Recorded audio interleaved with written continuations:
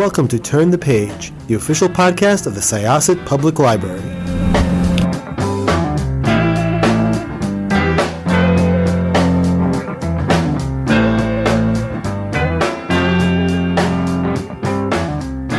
Hello, and welcome to another chapter of Turn the Page, the official podcast of Syosset Public Library. I'm Jen, your host today, and I'm here with the author of a really fantastic new middle grade graphic novel. Could I ask you to introduce yourself and your book, please? Yeah, my name is Zach Wienersmith. I wrote a book called Beowulf, which is a sort of kids adaptation of Beowulf. Hmm.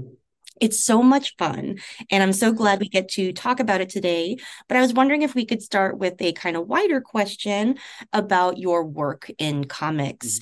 Mhm. You are a very accomplished webcomic creator in addition to these print comics and graphic novels you've done.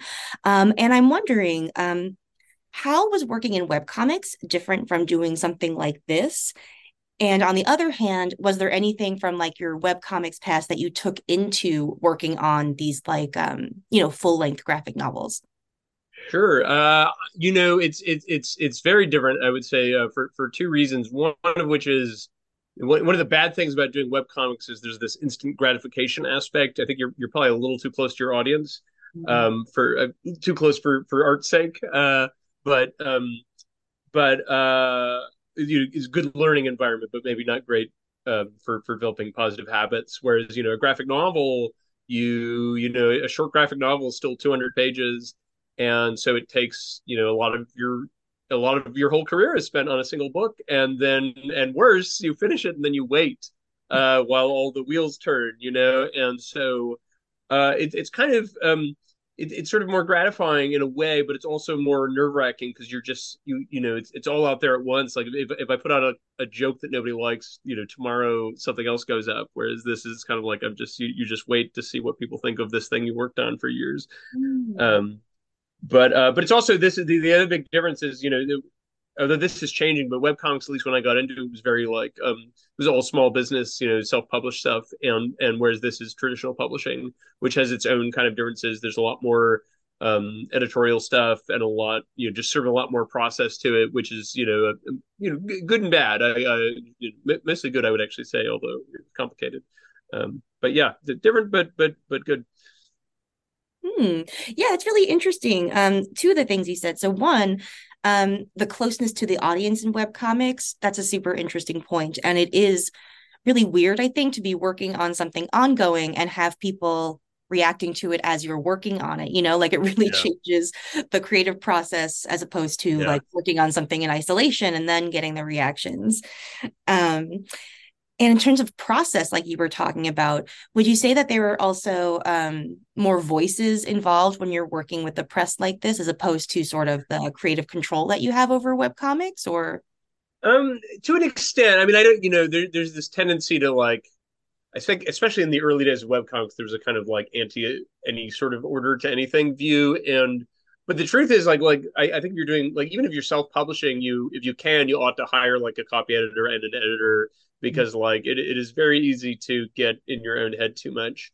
There's a kind of balance to be sought. At least in my experience with traditional publishing, with this book actually there was a very light hand from the editor. I mean it was my two different editors. My main editor was Callista Brill, and then Alex Liu came in later in the process.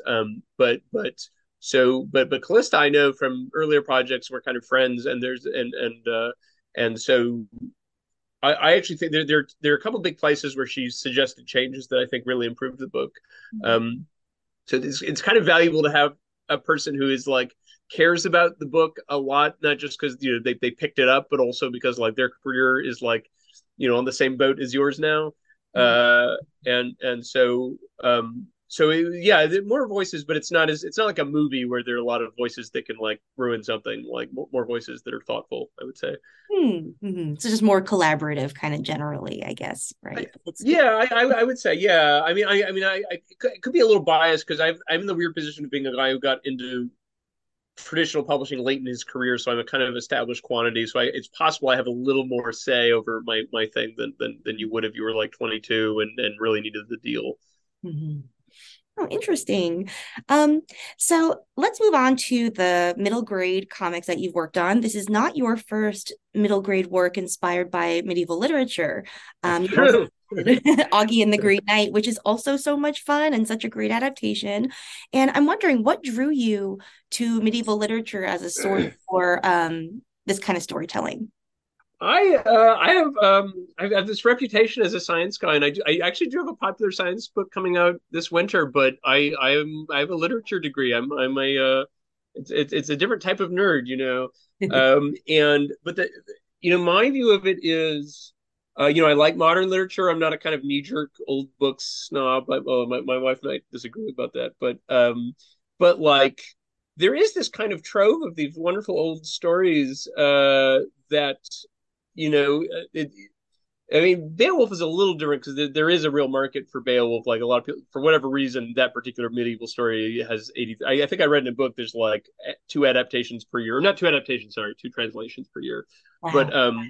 yeah, right, and that's like a modern phenomenon. This manuscript has been around for almost 1,000 years, but the popularity I think is post Tolkien and then really post Haney, Seamus Haney. But you know there are like you know like Gawain and the Green Knight. I know there was a movie. I haven't seen it, but that one's a little more obscure. And then if you get below that, it gets really weird. Like I actually there's an element in Beowulf I actually took from a different story, which is now a very offensive story appropriately, but it's oh gosh, I'm blanking on the Constantine, which is the story about like this guy who goes, you know, Constantine goes into battle and he has a vision of the true cross and then he goes seeking it and it's this beautiful story, except it's extremely anti-Semitic toward the end. And I'm Jewish, so I feel comfortable talking about this, but like you know, it is a little like, well, why couldn't he fight a dragon or something? But Yeah. but you know, we have a lot of distance on it, and the poetry is just genuinely beautiful. And so my view of it is, you know, when you have this sort of problematical material, the thing to do is to steal the good stuff um, Hmm. out of it. But so yeah, there are all these old wonderful medieval stories, and they're actually good. They're not like teacher wagging her finger or his finger at you good. They're like actually good. You know, these were things people sat around telling to each other. You know, some of it is a little inscrutable, but a lot of it's just astonishingly amazing. I mean, like well, as you know, like Going to the Green Knight is that way. It's this like incredibly weird, compelling, sort of uncanny story, and it's hard to make sense of it, but that's kind of part of the fun, similar to Beowulf. That's such a good point, and I think that like the public view of medieval literature is that it must be like very dry and very Right. puritanical for lack of a better word, even though that's anachronistic. But like it's actually super weird, as you say. Like a lot of it's very surreal. A lot of it is very Mm-hmm. like almost like laughably bizarre. There's like a lot of Yeah. very strange stuff in there. And I think that probably appeals to kids a lot. Like that's sort of like dream logic and the just the general Right. weirdness that runs through it. Um, the Green Knight in particular is so good. Because it's a great main character. And I think that Gawain probably translates to sort of like kid morality pretty well. Like Yeah. what made you want to, tell that story for children? Uh, you know, I think what I like about that story in particular, there's a couple elements that are neat in that story, which is one, as you say, there's this kind of dream quality where like this, you know, this weird figure shows up and just is like, go ahead and cut off my head, and everybody's scared to do it, and there's these kind of like, as you say, I mean, it's like you know, my view is if you want to read really boring literature, go to like the 17th century. Then you're being made to like read the Fairy Queen and this like, you know, what the heck is going on type of stuff. But like these old stories, like they're weird, but they're weird in a like kind of funny way, and the characters can be kind of goofy. And so Mhm. it is this weird, like, you know, there's this giant, he's like wants to cut off someone's head, and he says, somebody go first and cut off mine, which is this like, it's like the setup to a joke. But then when he does it, the guy actually cuts off his head, and the giant is like, "All right, see you in a year." That's such a wonderful setup to a story. It's like, how is this going to work out? And then the way it does work out is actually very, you know, sort of suspenseful and interesting, and in a way kind of poignant because it has to do with these sort of like, what kind of a man are you aspect, which is you know, and as you say, the kind of kid morality aspect, there's this kind of like, I'm doing it because there's a rule. I said I would do it, so I have to do it, even if it's crazy. Yes. Um, and yeah, so it's just like like Liza, if you want a boring story, read the 17th century, read these horrible court poets, but like, I mean, I like them too, but like, you know what I mean? Yeah. Like medieval stuff is very wet. It's very, I was just reading, Slaber's Beowulf is like the definitive, like, you know, grad students have to read it, Beowulf book. And they're talking about, sources for Beowulf, and we don't know what they are, but there are a lot of guesses. And one of the Celtic sources maybe is there's this old genre of stories where people are like in a house doing stuff and a giant hand comes in. And I feel like as you're an adult, you're like, what do you mean a hand? But to a kid, that's like, yeah, that's terrifying. There's just a giant hand. A kid will not be like, why was there a giant hand? They're like, oh my God, how do we deal with the giant hand? Yes. Yep. That's such a good point. And it does to me that points out like a straight line between medieval literature and like Monty Python, like, yeah, Uh-huh, uh-huh. like that bizarreness was always there. Um, and something I think that these books do so well is yeah, like draw the sort of like parallels between like warrior culture and kid culture. Because I was Yeah. thinking as you were talking that like, in both those cultures, like promises are super important and like sacrosanct. I was just talking to someone about this. Like, so, there are like a lot of attempts to kind of make Beowulf into a cool modern story. And I always feel like it just kind of doesn't work. And in part because of what you're talking about, which is like, so if you remember the opening of Beowulf, it's about these spear Danes and this guy named Shield Shaving, and they just kind of go around basically beating people up and taking their stuff. And as a modern person, you're waiting for the kind of like, this was bad of them, right? And no, it's like, no, it was great. But then at the same time, there's this other element which is like you can go around beating up people and taking their stuff, but you have got to share it. Like there are stories within the story that are all about like the bad guy who didn't share, and so it's like a modern morality is much more universalized, which I think is good. I'm not opposed to that.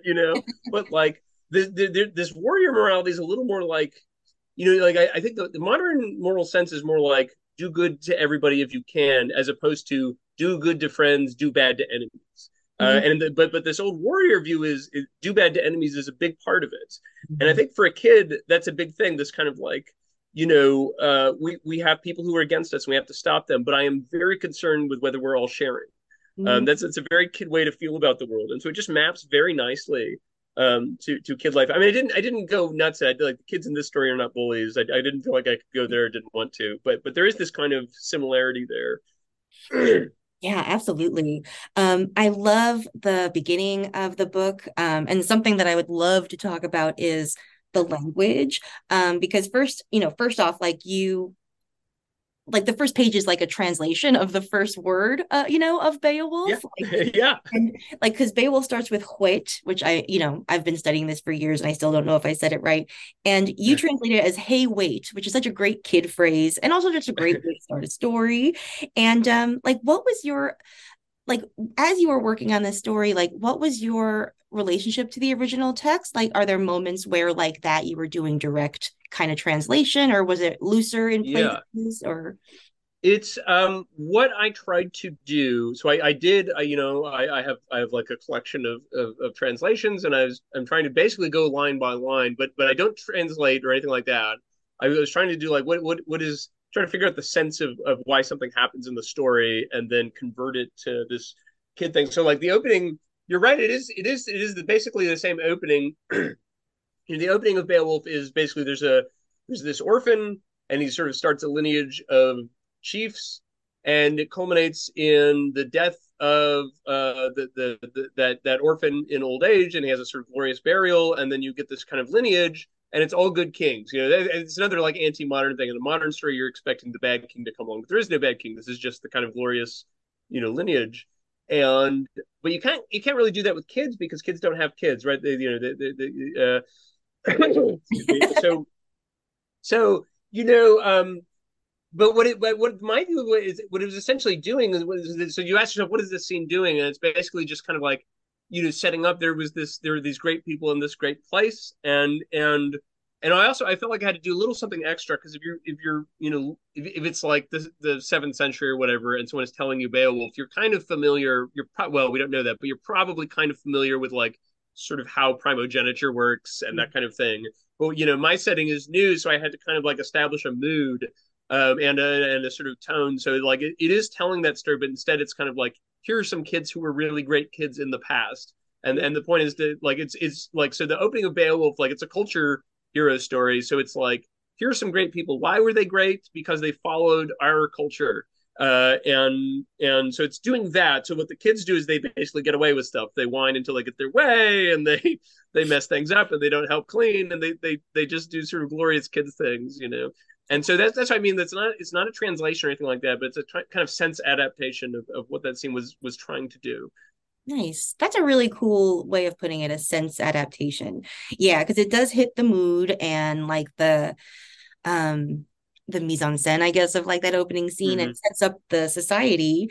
And it really does speak to actually like how, warrior lords like established power. Like they just like Right. got a lot of gold and then they distributed it to people and then those people followed them, and that's Yeah. like Yeah, no, it is. I was just trying to say about there's this story within the story which I think must have been important because it's told I think at least twice, which is this bad king named Hermod. And literally at one point when it's describing like his badness, says he had like bracelets and he would not share them. You know, I mean, it's like it's very maps very nicely to kids. I mean, but that's like the point. Is like it's I mean, this is something like gang culture. It's just this sort of you follow the guy who's powerful, but he has obligations too. And when he doesn't meet them, bad things happen. yes. Oh God, I love it. It's so great. Um, So one of the things that I love too is like what, because we haven't talked about like the monsters yet or the Yeah. antagonists. And I think it ties into like as you were telling the story of this orphan king and like death for him, like his sort of like passing from the kingship is becoming a teenager, like growing up Yeah. and Yeah. like not being a kid anymore. And in a way, like the monster of this book is like adulthoods, Yeah. and it is kind of like the most monstrous thing that a kid can imagine, because from a Yeah. kid's perspective and then even from an adult perspective, like adulthood's not fun, so Right. Yeah, yeah, yeah. So, it's funny. So I had this idea, like the original idea was just could you adapt Beowulf for kids? Because I love this story. And then I thought, excuse me, let's see. there's this, there are elements that obviously map nicely, which is like to a kid, it's very visceral to think. I mean, Beowulf is basically a story, at least sort of approximately about, we had this really good thing going and this monster ruined it. That's like the baseline story for the setup anyway. Mhm. And so that's very good for a kid. But then I was like, but most of the story is like people getting killed, or at least a lot of the big moments involve people getting killed, like eaten. Like it's really horrifying.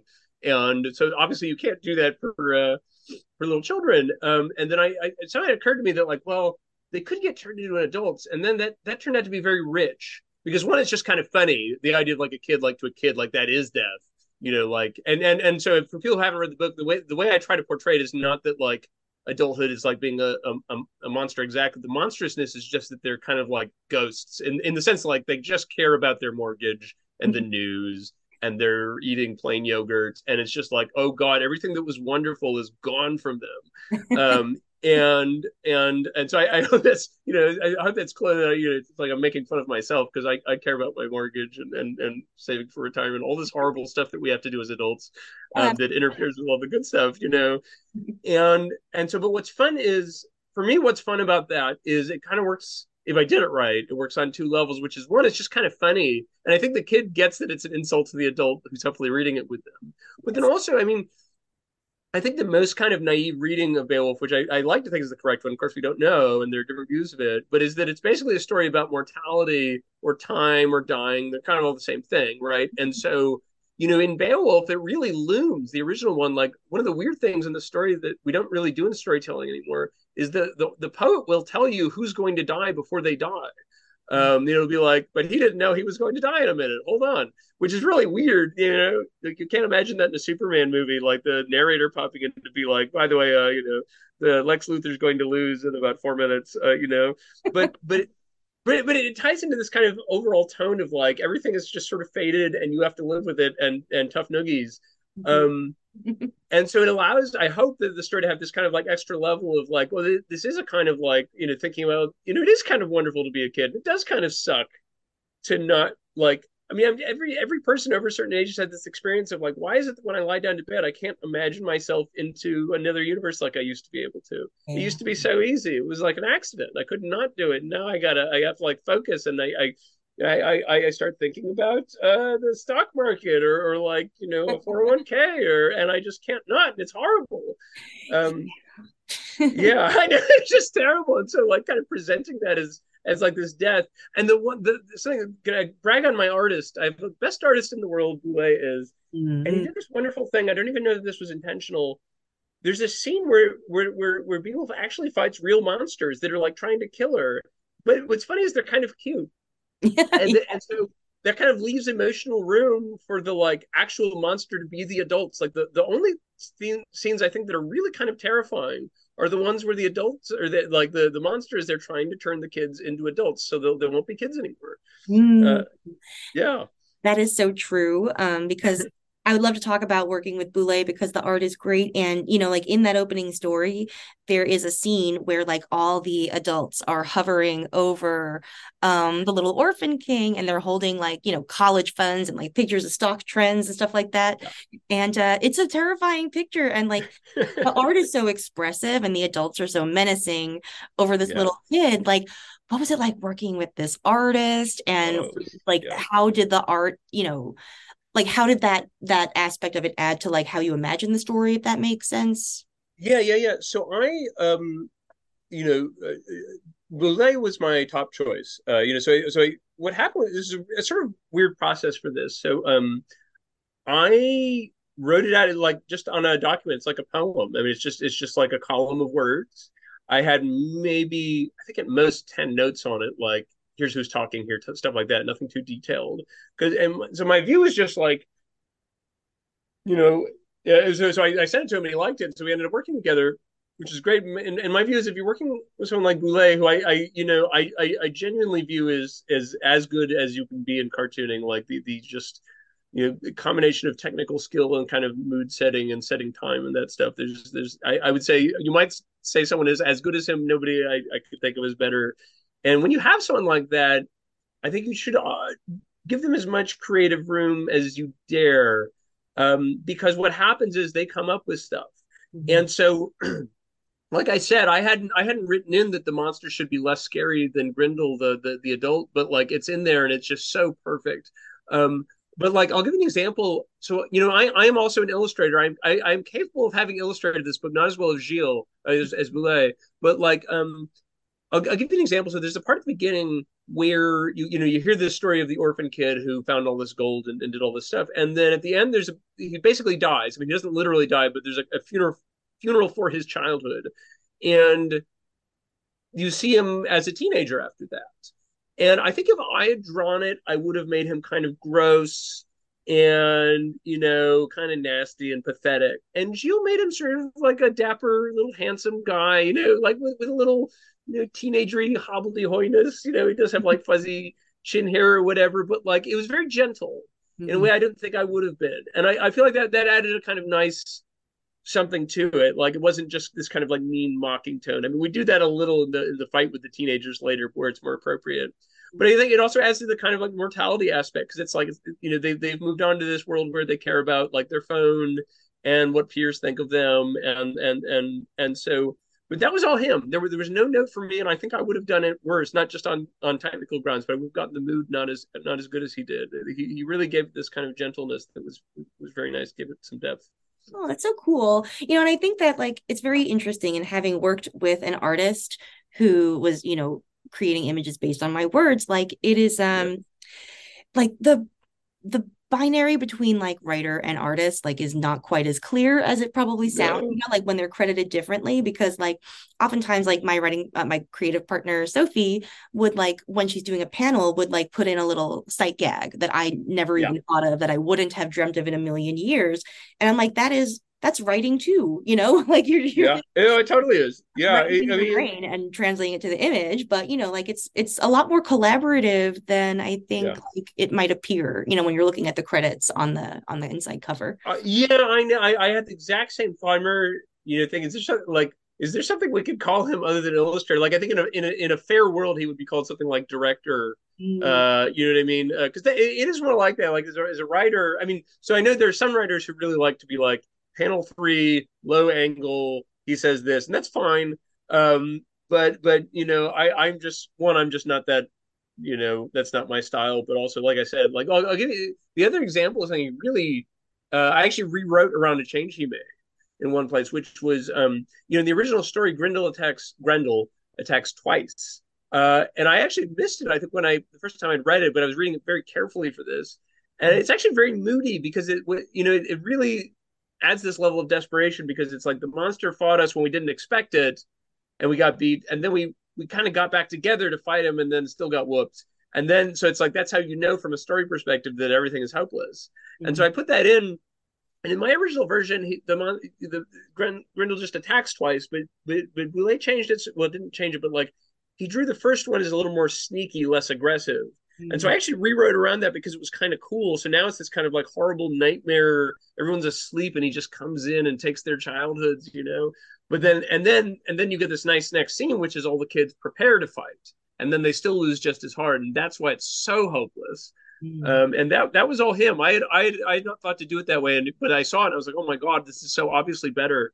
And so I actually rewrote the words to accommodate that, to make it the original one more sneaky sounding.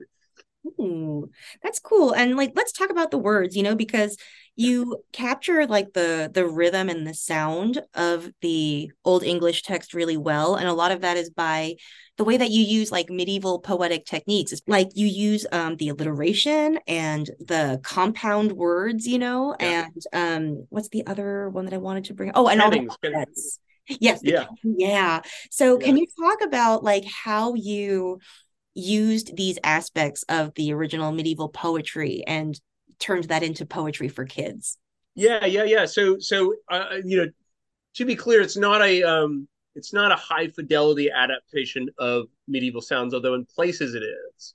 But so like basically because I think it would be almost. I talk about this a little in the back matter. I think if I did it in a very strict, short clipped alliterative lines, it would be almost inscrutable to a kid. And so I did lengthen out the lines. I did compensate for that by adding. I alliterate a little more than an Old English poet would have.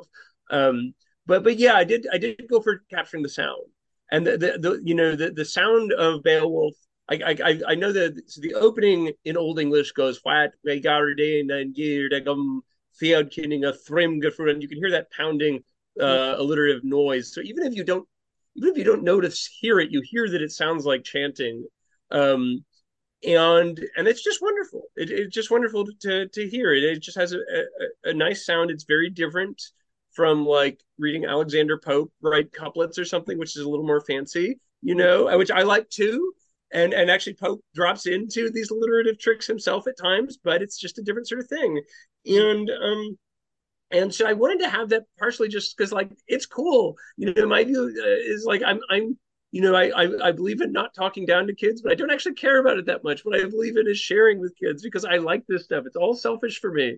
I want them to be like me so we can do this together. This is objectively good stuff. And so the other elements were, in addition to the alliteration and I tried to do the other thing that Old English poetry does is there's what's called a breath gate, which is a kind of pause in the middle. Mm-hmm. So you can hear it in well, there's a famous line. I'll probably get it wrong because I don't speak Old English, but like when it describes the line is Grendel went down bearing God's ire, but in Old English it's Grendel gongun. There's a pause. God is eager bear, something like that, and you get that pause and then you alliterate after it if you can, and it's just this wonderful sound. That's what gives it this like clanging sound. And so I tried really hard to duplicate that noise. The other thing I did, I have a couple other tricks I did. So I did, as you say, there are these little compound phrases. And in some places, so when in one of the games that are played in the original Beowulf are these compound phrases. So like battle adder, what does that mean? It means arrow. The famous ones are like whale road means the sea. And I put in a couple myself. Some I stole. I said shoreless sea for sky, which I believe is in the original. Mm-hmm. But I made up one. I made up sliding sea for a river, which I like because it sounds like a kid thing. So that's fun. And I found it, at least on my daughter, and this is risky because my daughter's kind of a dorkwad. So hopefully other kids are dorky enough too. But they like it because there's a kind of riddling aspect to it. And it also just sounds cool. I started calling this character who's a kind of compound of several characters in the story named Wendy, who just is always kind of defending the hall and watching out for everyone. And I referred to it as Roger's shield, Roger's the king. And a kid, that's very natural for a kid, and it's very sort of empowering sounding. Mm. Like I am his shield. Like there's no simile. I am the shield. And it's just very cool for a kid. Yeah, And then I found that I explained this idea to my daughter, and she started making them up for things in her life, and it's just isn't that cute? Yeah. I love Uh, it. yeah. So it's like again, it's not like I had to wag my finger over it. This is just fun. And the other thing I did, which there's a couple more subtle things. One is I strictly avoided. I'm not strictly because I couldn't everywhere. But words derived from Latin or French, I tried to avoid them. There were a couple places where I just felt like I couldn't. But you want words that are like like have a lot of consonants and just have a sort of thrust to them. Thrust is a good one, right? Mm. Um, so like as opposed to like I'm not going to think of an example offhand, but like when you start coming in with like Latinate words, these multi-syllables and not a lot of consonants, I think kind of the only places you'll actually see me do it, there are a couple places where I'm speaking in adult voice where like for example it says something like strictly speaking they were plugged into his power source or something, and then I will allow in the Latin words because it's supposed to sound bad. But yeah, I tried to keep it cute, right? So so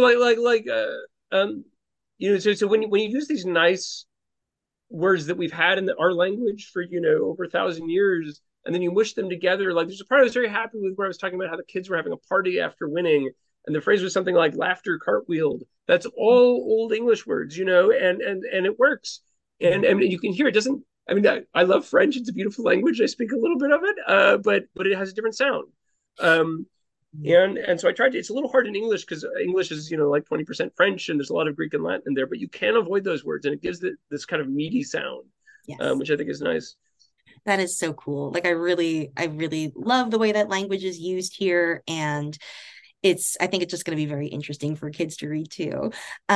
Before we wrap up, let's talk a little bit about Bee herself, because Yeah. you mentioned your daughter, and I know that your daughter is wrapped up in reasons why you have chosen a female protagonist. So can you talk a little bit about where she came from? Yeah, sure. It helps that B is the right name.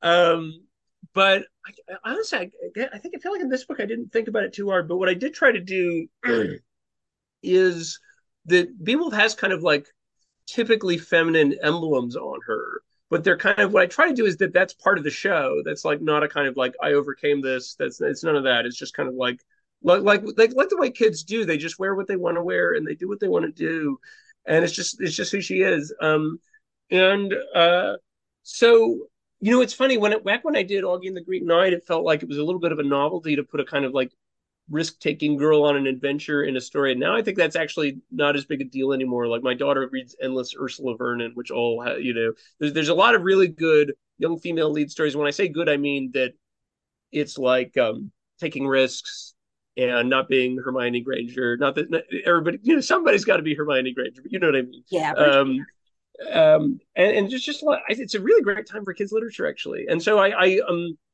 remember thinking about it much more consciously with that book. And this one, I was just kind of like a little, I guess, more focused on the story. Excuse me. But I do like having that for my daughter. And I remember seeing, I forget what they do in the original book, but I stole a phrase from Beowulf and modified it. And the phrase in my book is something like, she had the strength of 60 kids in each hand. Mm. And I remember telling my daughter that, and she just ate it up. She was like literally balling her fists, like, yes. And so there is this kind of empowering quality to it. But like I said, I had more theory about it with the last book, and I actually think the environment has just gotten so much better. I'm sure you've noticed that, like in the last 10 years, it's so much easier to find really good stuff. Oh gosh, absolutely. And like in general, I think for girls and children's lit, there's been a really interesting arc because like in the 80s, like there was a lot more like gender neutral stuff than there is currently. Yeah, Like Legos weren't marketed to like boys and girls differently, stuff like that. And then I guess in the era of like a lot of like toy advertising, things got like super gendered for a while, yeah, like really girly toys and really boyish toys. But like that divide is kind of breaking down again. And so like Bee is so great because she she is like a throwback, I think, to those 80s kids too, like who were just like feral in the woods, and like not super concerned about like gender or like, like how they, how they thought others perceived them, so, and that's really great too, I think. Yeah, I have something that really flipped my switch on this years ago was I can't remember what comic I did, but it was something like talking about this stuff. And I remember I had a woman wrote me, kind of half complaining, half just talking, and she said, that she didn't like a tendency in literature to kind of denigrate girly stuff. She was like, I'm a mathematician and I like girly stuff, and that's fine. And I was like, that's fine. You're right. That's good. That's a very good point. And so I tried to ever since be like, there's this tendency to always want to put the like girls in pants and make sure they can't have any sort of like prototypically girly stuff. And I feel like as long as there's a fine line, I guess, but it was just kind of like, yeah, I don't know. Yeah.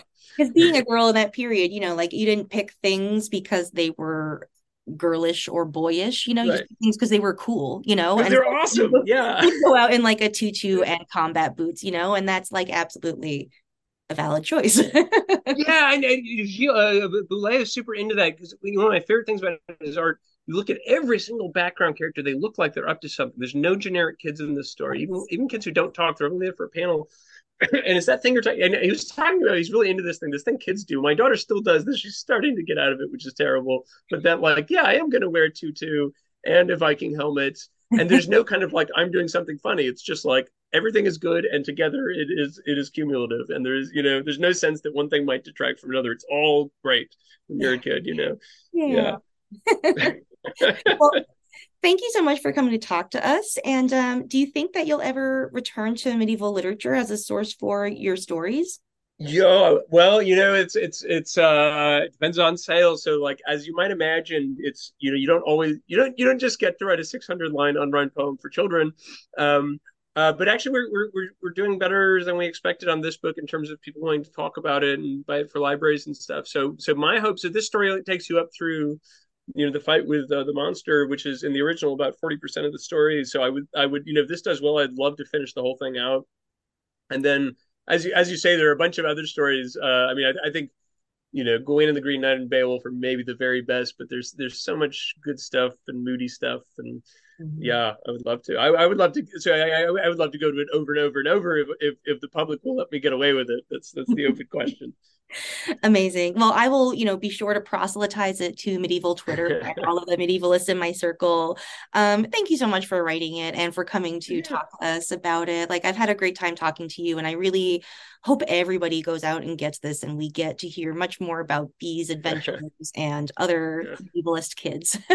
Yes, I hope so. Thank you very much. No problem. All right, listeners. So as of the airing of this episode, you will be able to pick up Beowulf at your nearest independent bookstore or comic book store or library, wherever you end up that day. Thank you for joining us. This has been Jen in conversation with Zach Weinersmith, and it is time to close this chapter. It's time to close this chapter of Turn the Page. Join us for the next episode.